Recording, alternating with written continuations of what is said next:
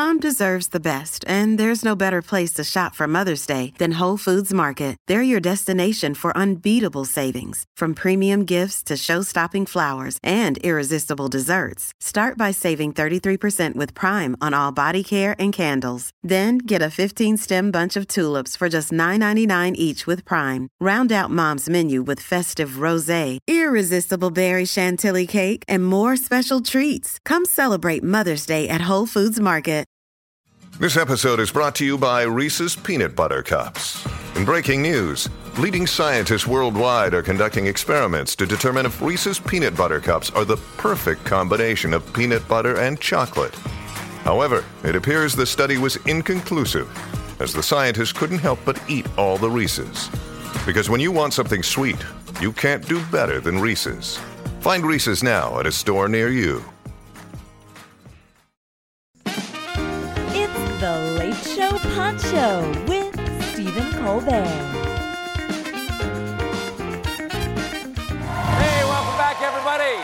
Ladies and gentlemen, my next guest this evening is an Emmy-nominated actor you know as Cousin Richie from The Bear. Go get him, Richie. Thank you, Chef. Walking add-on on table 9? Chef!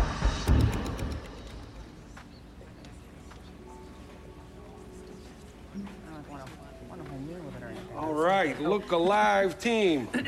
Almost there, just another 7 courses. I know you guys have probably waited a very long time to be here. Thank you. But I couldn't live with myself if I let this beautiful family leave Chicago without sampling one of my personal favorite dishes, Pequod's deep dish. No. Oh, you did not hear me say that. Manja, baby. Oh, my God, you all are wonderful. No, stop it. You're wonderful. Please welcome to The Late Show, Ebon Moss-Bachrach.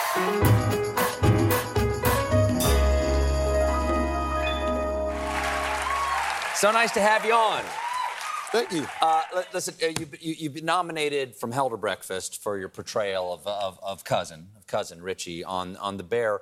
Congratulations on that. Thanks. I mean, obviously, congratulations on turning in a performance that everybody loves, including myself. When people bring you food now at a restaurant, like, is there a little extra, mustard on that ball, a little extra English when they give it to you because they know they're giving it to somebody who does a show about a restaurant or that life? I don't know. I would like to think so. I'm glad that it's like that as opposed to like a little pubic hair under the bun. You know what I mean? I don't know. It's very, the kitchens are very volatile. There's some very weird cuisine out there, Evan. Well, yeah, exactly. You never know. So you shot The Bear in Chicago, yeah, which is a fantastic time. Did you have any experience with Chicago? I lived there for 11 years and loved the place. Did you have much experience with Chicago before you actually worked on the show? I made a movie in Chicago many years ago called The Lake House, and that was my only other time that I was in Chicago. Mm-hmm. Were you familiar with Italian beef, like Chicago Italian beef? Because I used to go to Mr. Beef all the time, and I was sweet and wet. That was my order. Sweet and wet? I'm sweet and wet, and I'm just curious what your beef order is. My beef order, it's spicy wet, I guess. Hot and wet. Hot and wet? Well, that's back in the day. I don't know what it is now. You kids with your new nomenclature. I'm an actor.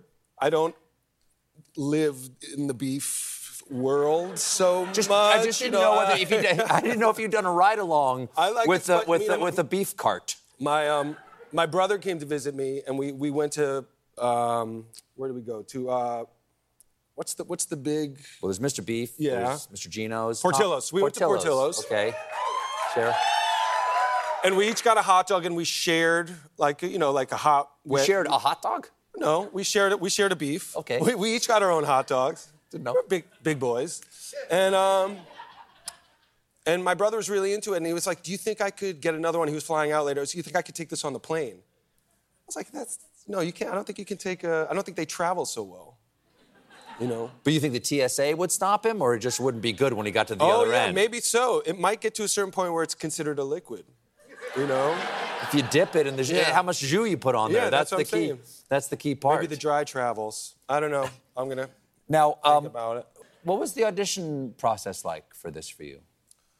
I was in London working on something, and this was in... Was it Andor? It was Andor. It's also you're fantastic in Andor. Thank you. All too soon. You left us all too soon. I know. It was special while it lasted. And I had to, this was in peak COVID time, and so my family was there, and everyone was quarantining, and we were in this big loft. And my daughters were doing Zoom school. I think my little one was maybe in 5th grade. My older daughter was in 10th grade at that time. And I had to do a scene with Jeremy, and it was a big confrontation scene about making the sauce right. And, you know, I had my chains on. At this point, I was still sort of developing how I wanted to play this guy. Sure. And but I knew it was at maximum volume. And my little daughter at one point ran over to me and was just like, she's like, we can hear you. We can hear everything you're saying. She's in an online classroom. classroom. First, she thought I was yelling at my other daughter, which is not really how I communicate with her. That's not really my vibe as a dad. So that was shocking. But then she was like, oh, we can, all of Miss Leah's class. Here's everything you're saying. They're learning new vocabulary words. Exactly. That's a good way of saying it. Yeah, there you go. Did you ever wait? I was never a proper waiter. I was a cater waiter.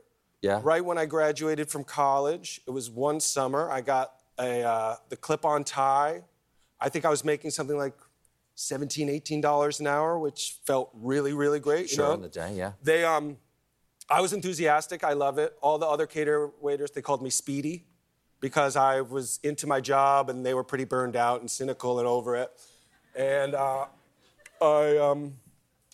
I maybe did 7 or 8 like bar mitzvahs and weddings. This is in New York and in New Jersey and in the fancy parts of Connecticut and upstate. And I got fired one day because this is like late 90s, and there was some sort of haute cuisine idea about this like a cannoli shell, I guess, but like stuffed with mesclun greens and like a vertical salad? Like a vertical wobbly salad that I had to kind of like walk over. I think it was in Westport, Connecticut. I'd walk over this hill, and we were all in a procession.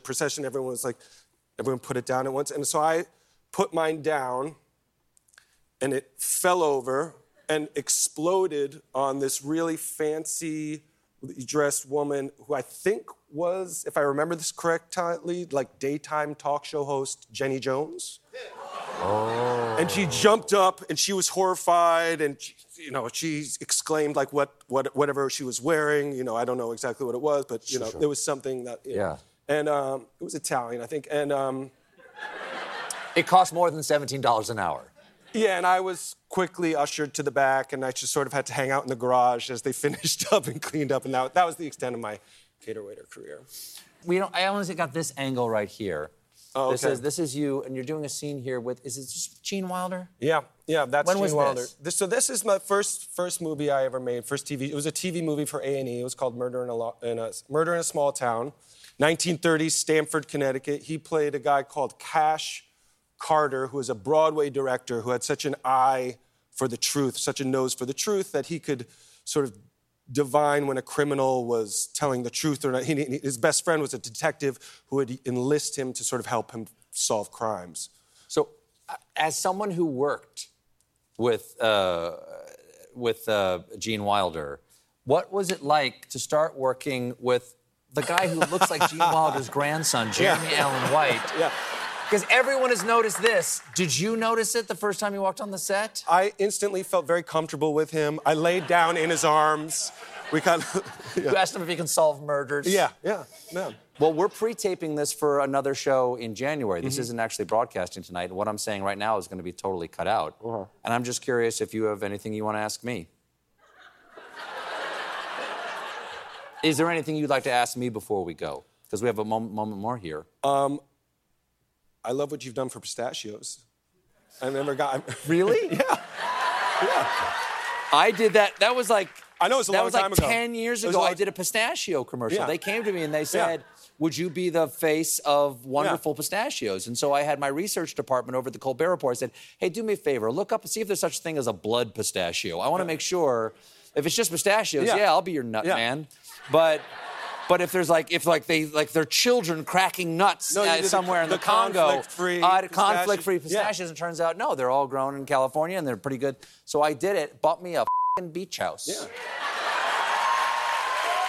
I'm not giving you a hard time. I really like those commercials. Oh, I don't believe that you are. How about a commercial? Would you want to do a commercial?